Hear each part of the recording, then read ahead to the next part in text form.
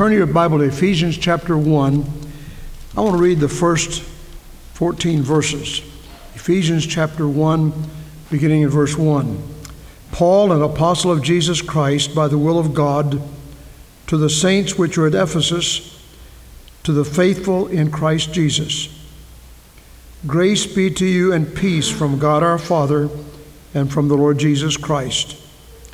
Blessed be the God and Father of our Lord Jesus Christ, who hath blessed us with all spiritual blessings in heavenly places in Christ, according as he hath chosen us in him before the foundation of the world, that we should be holy and without blame before him in love, having predestinated us unto the adoption of children by Jesus Christ to himself, according to the good pleasure of his will, to the praise of the glory of his grace, wherein he hath made us accepted in the beloved, in whom we have redemption through his blood, the forgiveness of sins, according to the riches of his grace, wherein he hath abounded toward us in all wisdom and prudence, having made known unto us the mystery of his will, according to his good pleasure, which he hath purposed in himself, that in the dispensation of the fullness of times he might gather together in one all things in Christ, both which are in heaven and which are on earth, even in him, in whom also we have obtained an inheritance, being predestinated according to the purpose of him who worketh all things after the counsel of his own will, that we should be to the praise of his glory, who first trusted in Christ, in whom ye also trusted after you heard the word of truth, the gospel of your salvation, in whom also after ye believed, ye were sealed with the Holy Spirit of promise, which is the earnest of our inheritance until the redemption of the purchased possession unto the praise of his glory. In this section of Scripture, we have 10 tremendous blessings for those who are saved. 10 reasons to be happy in Jesus. The word blessed means to be happy in the Lord. These are abundant gifts that God gives to those who trust in Jesus. We have a tremendous inheritance. So let's look at them. I will mention these 10 and we'll be through. Look at verses 3 and 4. Blessed be the God and Father of our Lord Jesus Christ, who hath blessed us with all spiritual blessings in heavenly places in Christ Jesus, according as he hath chosen us in him before the foundation of the world, that we should be holy and without blame before him in love. We have been chosen. When you were young and maybe they had choose up teams for ball game or something, and the captain over there, 2 captains got up here and they began to choose. Were you ever the last one to be chosen? That's sort of an awkward situation. This scripture is reminding us we were not the last one to be chosen. We were chosen in him before the foundation of the world. Notice we're chosen in him. Jesus is the chosen one. He didn't choose us because we were good or worthy or because we had certain equipment, had a beautiful voice, had pretty looks, good physique. None of those things. He chose us in him. That is, God chose Jesus. And those that are in him are the chosen ones. If you look back at your Bible to John chapter 15, in verse 16, ye have not chosen me, but I have chosen you and ordained you that you should go and bring forth fruit, that your fruit should remain, that whatsoever you shall ask of the Father in my name, he may give it to you. So what a wonderful blessing to be chosen by God. We're chosen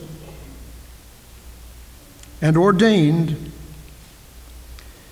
that we should bring forth fruit. good fruit. And whatever we ask the Father in His name, we have the assurance we'll receive it. But I want you to notice another part of that same passage. Verse 4, Ephesians 1:4. According as He hath chosen us in Him before the foundation of the world, that we should be holy and without blemish before Him in love. Holy means set apart for Him. We are chosen in Christ, set apart to be His property, to bring glory to Him. Not glory to ourselves, but glory to Him. Oh, that will be glory for me, the song says. What is it that will be glory for me? When I'm there and look on His face. Friends will be there I have loved long ago. Joy like a river all around me will flow, yet just a smile from the Savior I know will through the ages be glory for me. That's what will be glory for me when we get there. But here we're to bring glory to God by holy living, holy speaking, holy attitudes, holy giving, holy yieldedness. We are chosen by God. You imagine that. We sometimes think we chose Jesus, but He really chose us. There used to be a song, I Choose Jesus. Well, there's nothing wrong with the song except it isn't exactly scriptural. He chose us. He chose us by knocking on our heart's door. He initiated conviction. He's the one that touched us and drew us to Himself. We're chosen in Him. Now, secondly, look in verse 5. Not only are we chosen in Him, having predestinated us unto the adoption of children by Jesus Christ to Himself, according to the good pleasure of His will. We're adopted by Him. Jesus said, you're of your father the devil. Sometimes that's misunderstood. What He's really saying is those who are without Christ are of the father the devil. When we're born into this world, we're not children of God. We're children of the devil. Now, that's what the Bible teaches. You know, sometimes that's hard for us to recognize, it's hard for us to receive, but it really is true. None of us are children of God because we are good enough. We're children of God because He chose us. And He predestinated us, and He adopted us into His family. You know, when, I don't know whether there's anybody in this room who's been adopted or not, but when you're adopted, you're very special. A mother and father bring a child into the world. Thank the Lord for that wonderful little life. It's amazing when the child first gets here. I often go to the hospital when some of our people have a new child. It's such a blessing to see that little baby, and the blessing of grandma and grandpa and mom and daddy and aunts and uncles that gather there, and the nurses and the doctors. But when a family adopts someone, they adopt them forever. You cannot give back an adopted child. Matter of fact, I'm not sure it's still a law in the books, but it used to be a law in the books. You cannot disown an adopted child. You cannot disenfranchise an adopted child. And God doesn't do that. He adopts us into His family, and it's a permanent adoption. The blessing of being chosen by the Lord. But let's go on. Look at verse 6. To the praise of the glory of His grace, wherein He hath made us accepted in the beloved. We've been accepted by the Lord. Not because we're good, but because He came into our hearts. He began an initiation in our hearts. He began an initiative in our hearts. He began us to draw us closer and closer to Him. So the things of the world don't mean very much to us anymore. He's drawn us into the circle of His will, and He has accepted us, no matter what our background. Some people have wonderful backgrounds. Some people have very poor backgrounds. It doesn't make any difference what you come from. Most of you know the story of Mel Trotter. Mel Trotter was a drunk. He got so far down that when his little child died, He went into the funeral home. Nobody was looking. He took the shoes off of his little child's feet, went out and pawned them so he could get more liquor. And then something happened. God moved into his life. I think it was at the Pacific Garden Mission in Chicago. He heard the songs. Something drew him there. He heard the message. He went into the invitation. He said, I want this new life. And God changed him. And Mel Trotter went out to start missions all over America. He was responsible for bringing hundreds and hundreds of people to Jesus. Not because of what he was. God changed him. God changes all of us. There's not one of us here tonight who cannot be changed or who has not been changed by the power of God. The very fact that you're in prayer meeting tonight is evidence that there's been a change of heart. Thousands and thousands of people in our city. We have about 100,000 people or more in this county now. Thousands of those don't go to church on Wednesday night or on Sunday either. Somebody said we have 80,000 prospects in Warren County. People who do not choose to go to God's house on the Lord's Day. You have chosen that because God put something inside of you. He chose you. He ordained you. He accepted you. And he began to lead you to where he wants you to be. Then there's something else. Look down in verse 7. In whom we have redemption through his blood, the forgiveness of sins according to the riches of his glory. Redemption, we've been redeemed. We've been bought back from the marketplace of sin. God paid a high price for our salvation. Our salvation was not purchased by baptism, nor by turning over a new leaf, or by promising we'd never sin again. We have been redeemed because Jesus went to the cross. He bought our freedom and liberty and forgiveness through his death. Almost all things are by the blood purchased from sin and redeemed. Jesus redeemed us. There's a song that says, I've been redeemed by the blood of the Lamb. We've been bought back from the marketplaces of sin. God paid a huge price for our redemption, the price of his only begotten Son. For God so loved the world that he gave his only begotten Son, that whosoever believeth in him should not perish but have everlasting life. Then in verse 7, the same verse, in whom we have redemption through his blood, even the forgiveness of sins. He forgives us. You know, sometimes we say, well, I can maybe try to forgive, but I can't forget. We may not forget the facts. I don't know whether God remembers the facts of our sin. You think about that. Do you think God remembers the facts of our sin? Well, he knows everything. There's nothing hidden from him. Everyone in this room has sinned, come short of the glory of God. God may remember those facts, but he's forgiven you. I'm redeemed. I'm forgiven. Let's pass that forgiveness on to others.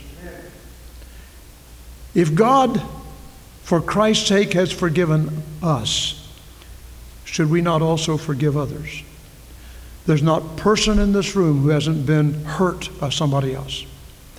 There's not a person in this room who hasn't hurt somebody else. What do we do about it? We could have a get even policy. But that isn't what God gave us when he gave us Jesus. When Jesus comes in, he was on the cross. Humanly, he could have said, I'm going to get even with those people. That wasn't in his heart.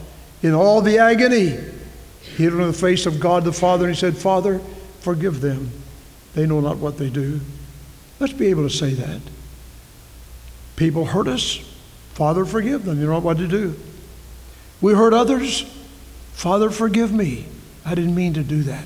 Or if I meant it, I'm sorry that I did it because I'm a Christian. I've been accepted in the beloved. I've been redeemed. I've been forgiven. I don't have to do that kind of stuff anymore. I've been forgiven. Then go on. Look in verse 8.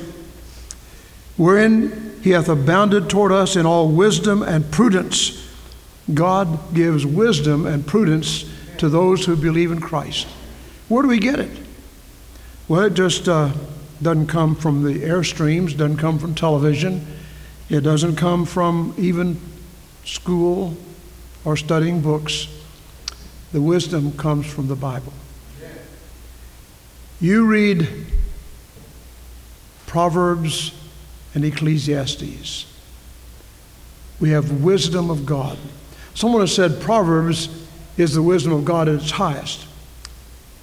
Ecclesiastes is the wisdom of man at its highest.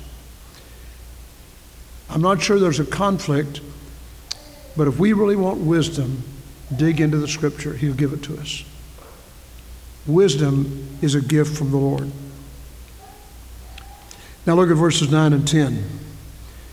Having made known unto us the mystery of his will, according to his good pleasure, which he hath purposed in himself, that in the dispensation of the fullness of times he might gather together in one all things in Christ, both which are in heaven and which are on earth, even in him. God has promised to reveal the mystery of his will to us. Now, there are a lot of mysteries mentioned in the Scripture. Mystery of the kingdom. Behold, I show you a mystery. We shall all sleep. We shall all be changed in a moment of the twinkling of an eye at the last trump. The trumpet shall sound, the dead shall be raised incorruptible. There's a mystery of death. There's a mystery of life. Who can really totally understand the mystery of the birth of a little child? How God has arranged to give us the gift to bring to this world another life. That's a mystery. Well, he says here that he gives us the mystery of the will of God.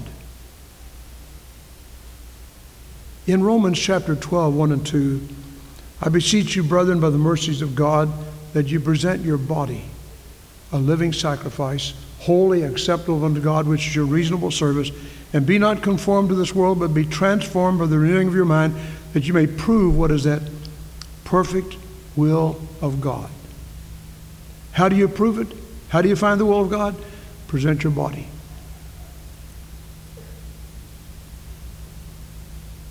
Secondly, be not conformed to this world. If you're a saved person, quit acting like a worldling. If you're God's child, you're not a child of the devil anymore. If you're God's child, you don't have to run in the race of those who try to make the best out of life, watching the Hollywood performances and all those things. You find what God says from his word. Then thirdly, let the Holy Spirit renew your mind. The renewing of the Spirit of God in your life. That's the will of God. And then we read in the book of Peter, it is not the will of God that any should perish, but that all should come to repentance. So God reveals to us that his plan is for us to go and reach people for Christ. The gospel came to us on its way to somebody else. We're a vehicle through which the gospel can pass to others. You've heard the story of the king in England giving a message to his people. I believe it was New Year's. And right in the middle of the message, something happened to the radio system. And one man stepped up, got a wire in one hand, the other wire in his other hand, and the message of the king came through his body out to the people. That's what God has done. He's made us vehicles through which his message of love and forgiveness and grace can go to other people. Then, look at verses 11 and 12. In whom also we have obtained an inheritance, being predestinated according to his purpose, to the purpose of him who worketh all things after the counsel of his own will, that we should be to the praise of his glory, who first trusted in Christ. Isn't that wonderful? He's given us an inheritance. There's a sense in which we are God's inheritance. The Bible teaches that. But we are his inheritance, but he is also our inheritance. And He's given us an inheritance that will not fade away. The inheritance gets richer and richer all the time. That's when we can say we're saved forever. We're not saved until we fall off the wagon, until we make some mistake, till we foul up in some speech or some attitude or some action. We're saved forever. The very fact that we're saved, God's children, needs to remind us, let the words of my mouth and the meditations of my heart be acceptable in thy sight, O Lord, my strength and my Redeemer. Then I want you to look at verse 13. In whom also you trusted after you heard the word of truth, the gospel of your salvation, in whom also after you believed, you were sealed with that Holy Spirit of promise. We're sealed. God has put His seal upon us. That seal cannot be broken. I give unto them eternal life. They shall never perish. Neither shall any man pluck them out of my hand. My Father which gave them me is greater than all. No man is able to pluck them out of my Father's hand. And so we are sealed unto the day of redemption. Isn't that something? You're God's child forever. Then last of all, in verse 14, listen to this. Which is the earnest of our inheritance unto the redemption of the purchased possession unto the praise of His glory. 10 wonderful blessings, climaxing with the fact that the Holy Spirit inside of us is the earnest. The earnest. It's a down payment. All of this and later heaven. Mrs. J.C. Ragland was a very precious Christian in our church. Here for many years. Went to heaven, I think, when she was 95. She kept on coming all the time. Many, many times after a service, she would come and say, this is like heaven. We've been singing the great songs of heaven. I can hardly wait to get to heaven. But I'm enjoying it right here in the earth. You see, we have the earnest of the Spirit inside. He lives in us. And He can speak to us and through us to others. These are the blessings of the child of God. He has chosen us. He's adopted us. He's accepted us. He's redeemed us. He's forgiven us. He gives us wisdom and prudence. He reveals His mystery to us. He gives us an inheritance. He has sealed us to the day of redemption with the earnest of the Spirit inside of us. How you know you're going to heaven? These 10 reminders in Ephesians chapter 1 say to those who have been saved, you're on your way to Emmanuel's ground. Let's pray together. Our Heavenly Father, we thank You for these tremendous truths from the Word of God. Help us to understand them, to believe them, and to go forward on them, and to plant them in our lives as reminders day by day that we are God's children. We are God's servants. We're the only plan God has in this world to bring others to Jesus. Please, Lord, help us to not be disobedient to that heavenly vision. We pray in Jesus' name, amen. Let's stand, please. Since I Started for the Kingdom, page 13. Wonderful, wonderful hymn. We sing it, I think, by heart. You know it. Since I Started for the Kingdom. As we sing this, if God has spoken to anybody's heart about any matter, you might just want to come to the altar and pray. Rededication, special prayer request, whatever God lays on your heart. And friend, if you're here tonight and you're not saved, please don't leave without Jesus. God bless you. Let's sing.